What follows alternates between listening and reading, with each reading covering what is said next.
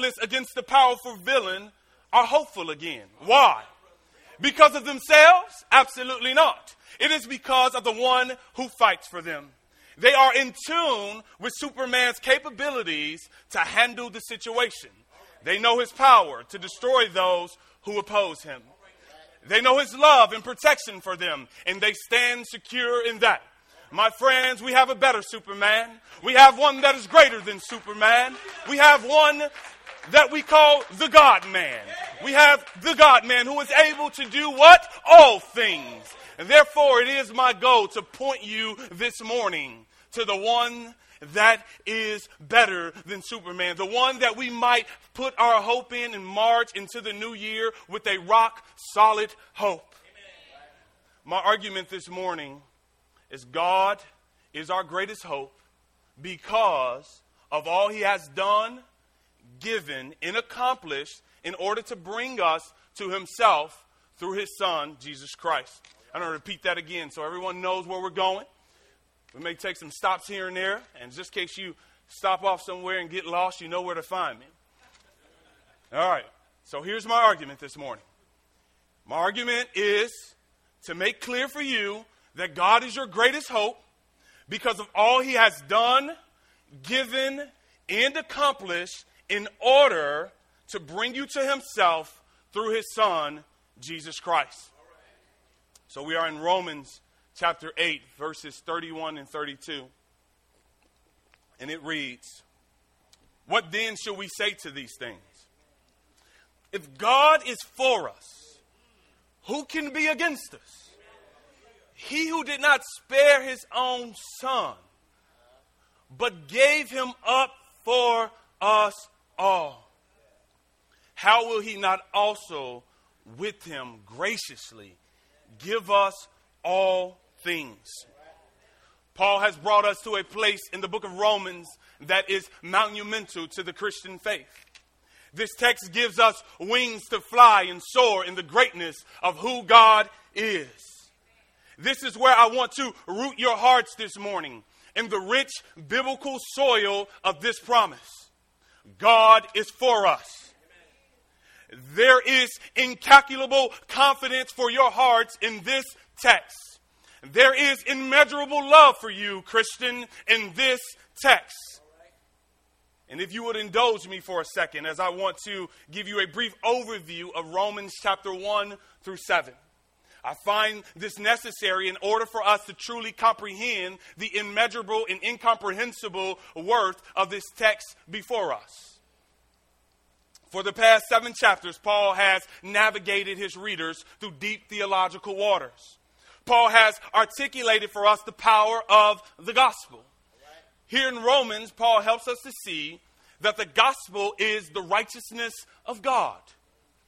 He makes this very clear in chapters 1, verses 16 and 17. "For I am not ashamed of the gospel, for it is the power of God for salvation to everyone who believes." Church, are you ashamed of the gospel this morning? Paul says, I am unashamed of the gospel. Why? Because it is the power of God unto salvation, to the Jew first, and also to the Greek. That's everybody. That's everyone. That's everything. Not everything, but everything. That's larger than everything. That's everything. For in it, the righteousness of God is revealed from faith to faith. He then continues to depict for us in chapters 1, starting at verse 18 and running through chapters 3, verse 20. He says how God is righteous in his wrath towards sinners. That God's wrath is just, and the only right response towards those who have rebelled against him is his wrath. But nevertheless, he doesn't leave us there. He reveals to us on the other end, God's saving righteousness through the death of his Son. God putting Christ to death that he might forgive sinners. Do you feel the weight of that, church? Because it would be unjust for God to just acquit us without sufficient payment for our sins.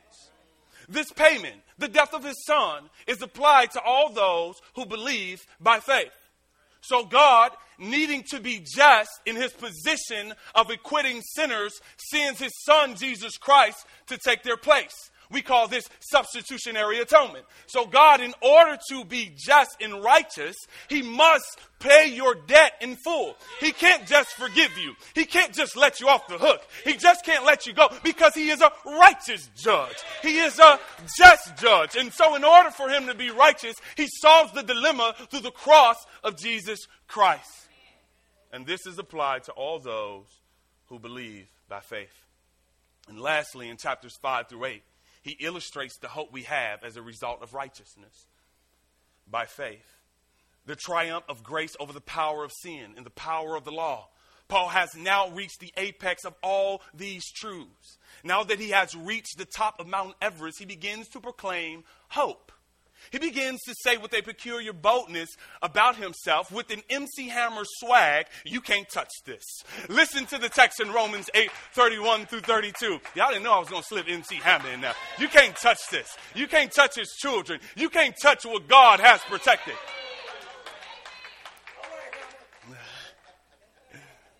You crazy.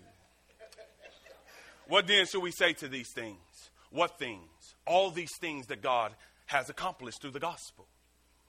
All that he has done to rescue you from his wrath. All that he has done to call you sons and daughters. God has made you in his own, believer. What shall we say in light of this? Here's what Paul says. If God is for us, who can be against us? He who did not spare his own son, but gave him up for us all, how will he not also with him graciously give us all things? So my first point, Christians, is that we must realize that we have enemies. We must first begin to see that as believers, we have a myriad of enemies marshaled against us. Paul begins with a question. If God is for us, who can be against us? Imagine if Paul would have asked, who is against us? All of us in this room would stand to our feet to answer that question, because we are aware that we have many enemies against us. Why? Because we can very easily point out enemies in our life. All believers face the daily battle of opposition. And what are some of the enemies we know to be against us? The first enemy I want to point out is we know that Satan is against us. Oftentimes in the Bible, he mentions him as being the adversary. In 1 Peter 5:8, he says, be sober-minded, be watchful. Your adversary, the devil, prowls around like a roaring lion, seeking someone to devour. We see here that Satan is devoted to destroying Christians. You need to know that you have a well-organized and devoted enemy that desires to devour you. And oh, how that should make us pray, church. And oh, how that should make us be watchful. There's a sense that we move and we speak in a different way, and we take to a different depth of seriousness when we understand that someone is organized to destroy our very lives. So be watchful. We are not playing games, church. There is a real opposition. Satan wants to destroy marriages. He wants to destroy families. He wants to destroy men. He wants to destroy brotherhood. He wants to destroy leadership. In church, if we think for 1 second that this isn't real, we are in for a big surprise. Pray for your leaders. Pray for your church. Pray for your households, because there is an enemy located in our vicinity, ready to destroy us at any given second. So the first enemy is Satan. The second enemy is the world. We know that the world is against us. We know that the world hates us.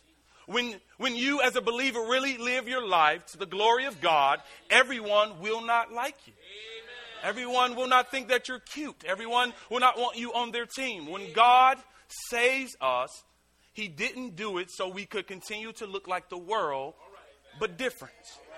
God gave you a new heart, caused you to be born again. And as a result, you begin to look a little bit like your Father. And the issue is that the world hates God in anything that looks like him. Why? The world loves its own glory and fame and esteems itself beyond God, above God. Their hearts can't contain the glory of God because they are too puffed up on their own glory.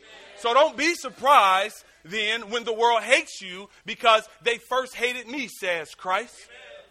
In 1 John 5:4, he says, everyone who has been born of God overcomes the world. And this is the victory that has overcome the world, our faith. You'll be persecuted for loving Christ more than life, but persevere. You'll be persecuted for believing that marriage is between a man and a woman, but persevere. You'll be persecuted for praying, but persevere. We spend too much time trying to be like when we are called to be different, church. God has called us to be different. God has called us to be unique. And what comes with that is persecution. Now, I'm not saying look for a reason to start trouble. By all means, let us live at peace with our fellow man where we can. Nevertheless, we must realize that everybody is not going to accept us. We are called to reconcile with the gospel the very people that will kill us, for we were once like them. And the third enemy is self. And I would dare to say this morning, the biggest enemy we have is ourselves. No one has done more wrong to Dexter than Dexter. It has become clear to me more and more through the help of the Spirit that I am my worst enemy. The only reason any of us go to hell isn't because of Satan, but self. It is my own sin that brings harm on me. Church, this heart is full of sin, selfishness, and it's all about me. And if it wasn't for the grace of God, I will continue in my idolatry. And oftentimes in this journey, I understand that what Paul means when he says, what a wretched man I am. Is there anyone in the room today that knows what it is to wrestle with your own heart? Is there anyone in the room that knows what it is to wrestle with your own sin? Have you ever got tired of yourself? I know you've been tired of other people, but have you ever been tired of yourself? Have you ever looked in the mirror and said, I'm sick of you. You keep causing all kind of drama and all kinds of problems. Have you ever took responsibility for your own sin, for your own shortcoming? We so often deflect our own issues on other people. It's easy to point the finger, but it's hard to point the finger at yourself. We have to learn the depth of our depravity. We cannot afford to be deceived by our own hearts. If you wish to spare yourself heartache and pain in this life, learn the disposition of your own heart. As Jonathan Edwards said, of all the knowledge that can be ever obtained, the knowledge of God and the knowledge of ourselves are the most important. My friends, do you feel the weight of all these agents of destruction, all engulfed around your soul with one mission, to take you out? Listen to Paul in Romans 8:35. He says, as it is written, for your sake, we are being killed all the day long. We are regarded as what? As sheep to be slaughtered. This is why Christ said, if anyone would come after me, let him deny himself and take up his cross and follow me. Know this, believer, it will cost you greatly to follow Jesus. The world is against you. Satan is against you. Your indwelling sin is against you. And many of you in this room today feel the weight of this. It seems like the harder you try, the worse things get. The moment your feet hit the ground, you can't catch a break. And many of you in this room have likely at times cried yourself to sleep. But listen to the words of John Piper. Darkness comes in the middle of it. The future looks blank. The temptation to quit is huge. Don't. You are in good company. And you will argue with yourself that there is no way forward. But with God, nothing is impossible. He has more ropes and ladders and tunnels out of pits than you can conceive. Wait. Pray without ceasing. Hope. We are not playing games, church. People are hurting. The Christian walk is not a bed of roses. It is difficult. There is opposition against us. And this word slaughter here that Paul uses in Romans chapter 8, verse 35 here in the Greek means butchery of animal for food or sacrifice. And he uses it figuratively here for man. Paul uses this word slaughter to express the Christian experience. that we are like animals that are being slaughtered. This is the agony that he's feeling for the sake of Christ. And yet we live in a country that preaches that if you get Jesus, all of your comforts will come. All of your heartache will go away. But the reality is, if you put this verse in context, Paul is saying that there is real suffering that happens, Christian. There's real heartache that happens, Christian. Following Christ does not spell easy. Amen. The symbol for Christianity is not a pillow, it's a cross. Amen. So let us feel that. Let us slay this false teaching of Christ is a means to something else. Amen. When he is the end. Amen. He is not a means to something else. It gets no greater than Christ. This is real. As John Scott said, indeed the world, the flesh, and the devil are all together marshaled against us and are too much, too strong for us. We have tremendous opposition, tremendous competition, committed agents of destruction to destroy us. We have committed people in our lives that do not like us, that want to destroy us. But can I tell you, church, on the other hand, there's God. Oh, there is a God. There may be several means of opposition. There may be several means of competition. But on the other hand, there is God. And God is for us. And if he is for us, then it doesn't matter how many agents that they put up against us. Doesn't matter how many armies they put up against us. If God is for us, then who can be against us? And some of you know him by El Shaddai, the Lord God Almighty. And some of you know him by Adonai, the Lord Master. And some of you know him by Yahweh, the Lord Jehovah. And some of you know him by Jehovah Nissi. The Lord is my banner, my victory, my balm in Gilead. My God that shows up when no one else shows up. And some of you know him as Jehovah Raha. The Lord is my shepherd. He leads me through green pasture. I may be going through a hard time, a difficult time, but I know that Jehovah Raha is on my side. And not only that, there's also Jehovah Shammah. The Lord is there, which means that he's present, which means that he'll never leave me, which means that he'll never forsake me. That's my Jehovah Shammah. But he's also Jehovah Tekishanu. The Lord is our righteousness, removing my guilt, removing my shame, removing all of my shame from me. For as far as the east is from the west, throwing my sin in the sea of forgetfulness. Doesn't matter who's against you. If God is on your side, you're going to be all right, Christian. And I'm not done. What about Jehovah Jireh? The Lord will provide. I found out that he's a provider. I found out that if there is no other means, he'll make manna rain out of heaven because he's God, he's King, and he's Lord. And not only is he Jehovah Jireh, he's also Jehovah Shalom. The Lord is my peace. I couldn't find peace in my house. I couldn't find peace at my job. But there is peace in the living God.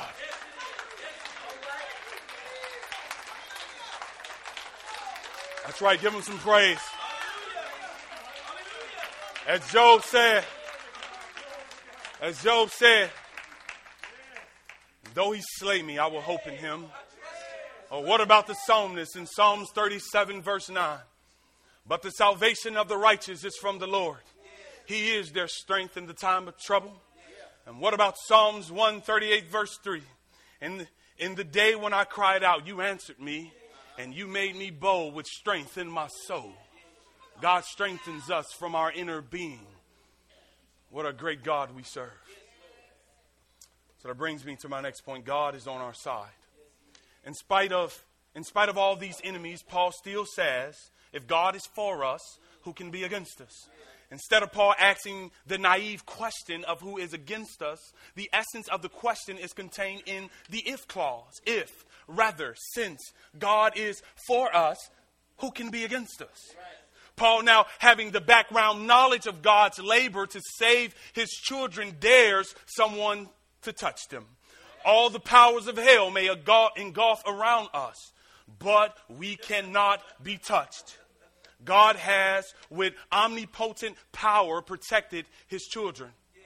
Paul, now desiring to bring this section of Romans to a close, end with a sort of doxology, that is praise to God because of his love for us. Paul knows, standing in awe of the Lord of the universe in view of all that he has done, that he has given up his son, that he has forgiven us of our sins, that is, making us right with him. And he also has brought us into his family. And he's also given us his spirit. And he's also promised us eternal glory. I want to repeat those again because I want you to know the weight of what God has done for you. I want you to understand the weight of what he has done.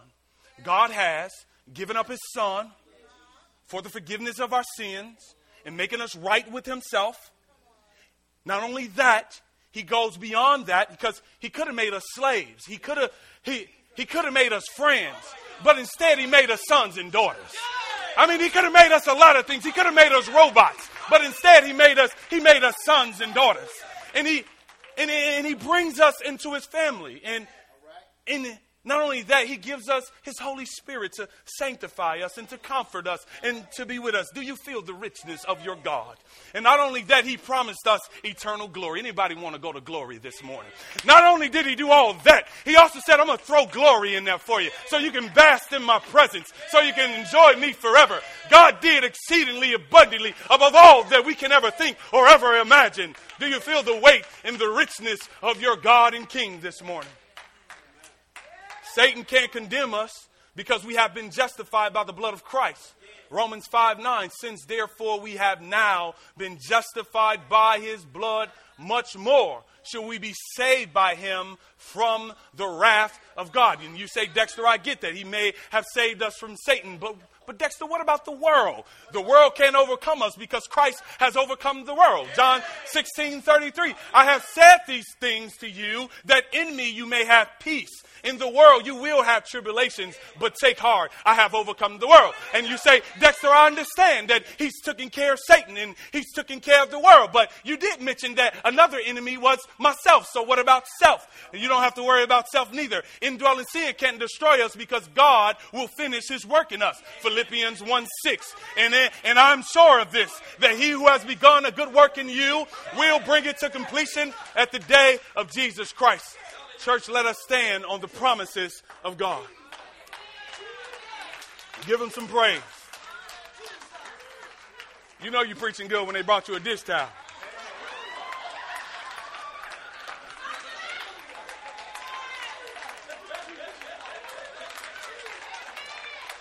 All right. Praise God.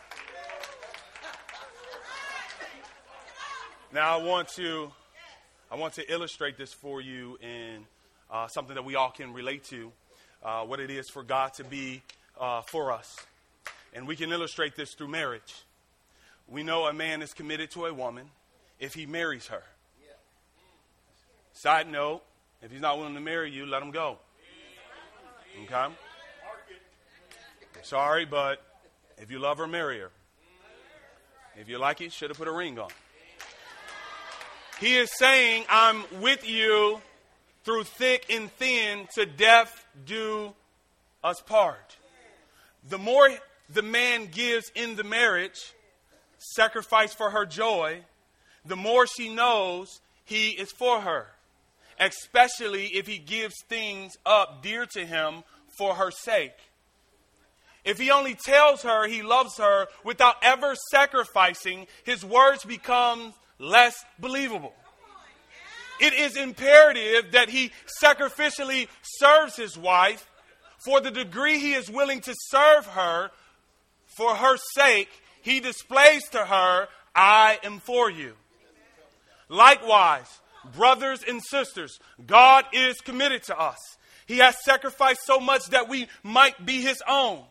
If we could grab the magnitude of the Father's sacrifice for us today, I think we will leave here with massive hope, knowing he is for us. Listen to one commentary on this. If there is anything the good news of Christ reveals, it is that God is fundamentally for us.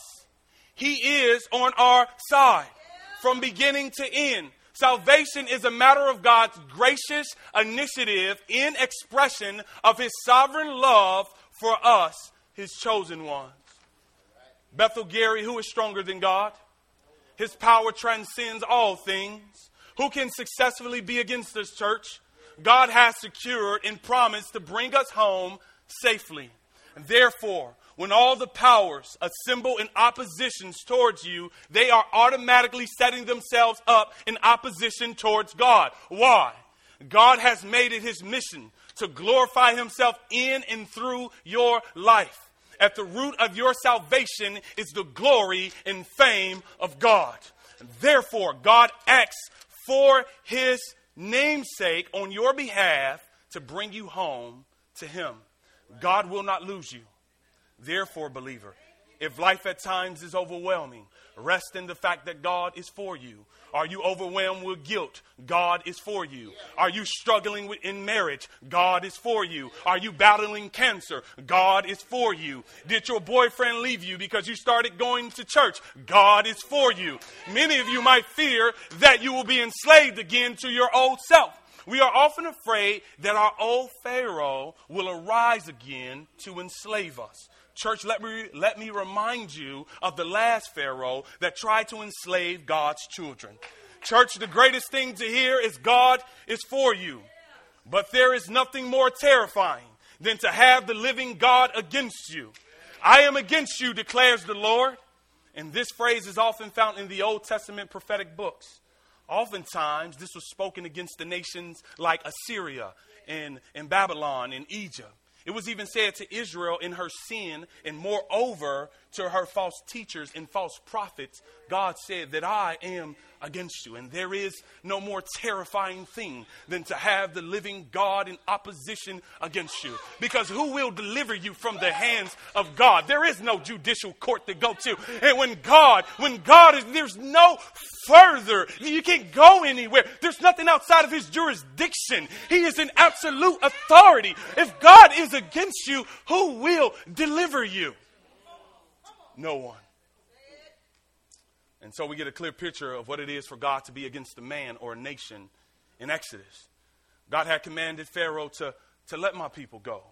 Instead of obeying the words of the Lord, Pharaoh rebelled and kept the people of Israel in slavery. God shows Pharaoh who's boss by sending the 10 plagues on him. God destroyed almost everything. Yet Pharaoh still took it upon himself to enslave God's people. Pharaoh went after them, and God destroyed him and his entire army. They were washed away in the Red Sea. Pharaoh was no match for the living God. Hear me on this. Your enemies are no match for you because God is for you. Your enemies is no match for the living God. Your enemies are no match for the living God. No matter what you're going through, God is greater. God is better. God is bigger. God is omnipotent. God is omnipresent, omnibenevolent. He is greater. He is far greater than anything that can oppose us. And he is for us. A God that does the impossible. We worship a God that speaks planets into being. We worship a God that exists before time. Fear what? What can man do to you? If God is for you, who can be against you? Paul launches that question into the universe. He says he dares anyone to leave their place and step to this God, for there is no one that can stand against him. And there is one thing that is sure. We need him every day of the week, every day of our lives. We need him. We need a God that is there always. I needed him on the first. I needed him on the second. I needed him on the third. I needed him on the fourth. I needed him on the fifth. I needed him on the sixth. I needed him on a Monday. I need him on Friday. I need him on Saturday. I need God every day of the week. We need him. And he is a God that will never leave us, nor will he forsake us. And Paul is confident that God is for us, because he has called us out of darkness. God chose to bring you into his kingdom. God has justified you by the death of his son. And God will complete our sanctification by making us like Jesus on the last day. So as a final thought, this promise is sealed through the death of Christ. I want to leave your hearts on the gospel. Listen to the last part of our verse. He who did not spare his own son, but gave him up for us all, how would he not also with him graciously give us all things? Bethel Gary, all of us have sinned against God, a holy and just God. We found it more desirable to seek our joy in the things of the world. We are at one point puffed up about ourselves and full of ourselves at one point in our lives. And God was righteously angry with us. And the consequence of your sin was the eternal wrath of God being poured out on you in eternity for hell, in hell. And here's our dilemma. We didn't have anything to offer God to reconcile or mend the broken relationship. It would have been unjust of God to pardon our sins and drop our charges without giving us the due penalty of our error. God, being the only hope in the situation, does what we could not do. He provides the sacrifice necessary for our sufficient payment. And through the cross of Jesus, he both satisfies his wrath by making sufficient payment for our sins, so that he remains just and setting us free forever by justifying us in Christ. The greatest proof that this promise is true, that God is for you, is that God didn't spare his son. Feel the weight and the scope and the magnitude of that. That God did not spare Christ. Do you remember his words to Abraham in Genesis? You did not withhold from me even your son, your only son. I want you to really feel the weight of this. It was not easy, church, for God the Father to give up Christ. Would you give your child up for thieves, robbers, and murderers and liars? Indeed, you will not. God the Father and God the Son have coexisted in eternity in love before this world has ever existed. The Father loves the Son and vice versa. It is a love that is beyond the love we know. It is an energy of love flowing between the Father and the Son that exceeds all the energy accumulated in the entire universe. This love is powerful between them. And the Father values and treasures his Son with deep affections. Christ was perfect in every way. Christ is infinitely desirable. He is infinitely admirable. He is infinitely valuable. He is infinitely enjoyable. He is infinitely satisfying. And yet, church, he didn't spare him, but he gave him up for us all. God gave Jesus up for you. And think about that for a moment. We are dirty enough to be eternally crushed and turned into dust. Instead, he decided to show mercy on us. I got that from a rapper.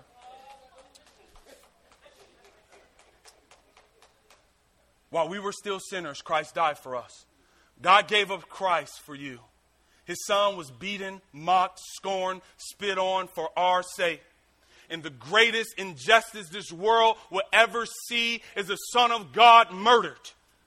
And who would have known that God would cross seas, valleys, and mountains to save us? If he would display love so great for us, surely he is for us. And if God is for us, who can be against us? And God has even proven in the everyday things in life, Bethel Gary, that he is for us. God has blessed us with tremendous growth. Our launch team was 40 strong, and yet the Lord has blessed us in growth. God blessed us to have a successful and amazing summer camp. God blessed us to have an amazing back-to-school book bag giveaway with our partners, PK Management, where 400 people were blessed. And God blessed us to have an amazing grand opening where 300 plus people showed up. And God blessed us to have an amazing Hispanic heritage celebration. And God blessed us to start a youth group called Epic, where there is about 35 young people that attend. You can give God praise for all that he's done. See what God has done among us, church. God has blessed us to start a young adults ministry called Bethel Live, where our young adults can learn and grow in Christ. And not only did he do that, God has blessed us with amazing leaders that love him. And believe me, it is hard to find churches where leaders love God. And God has blessed us with an amazing congregation that loves him and serves him. And so thank you for that. And not only that, God has blessed us to stay faithful to his word. And nevertheless, Bethel Gary, I don't think God is done with us yet. In fact, I believe God is just getting started. And we ought to give all thanks and praise and glory to God in all of this. For there is one thing I am certain of. None of this would be possible without the Lord on our side. May our boast not be found in what was done, but the one who made it possible to be done. And I pray you'll rest in God in 2015 and beyond, because we set our hope on God. We set our hope on the one who is the everlasting God. Let's give him praise for all he has done.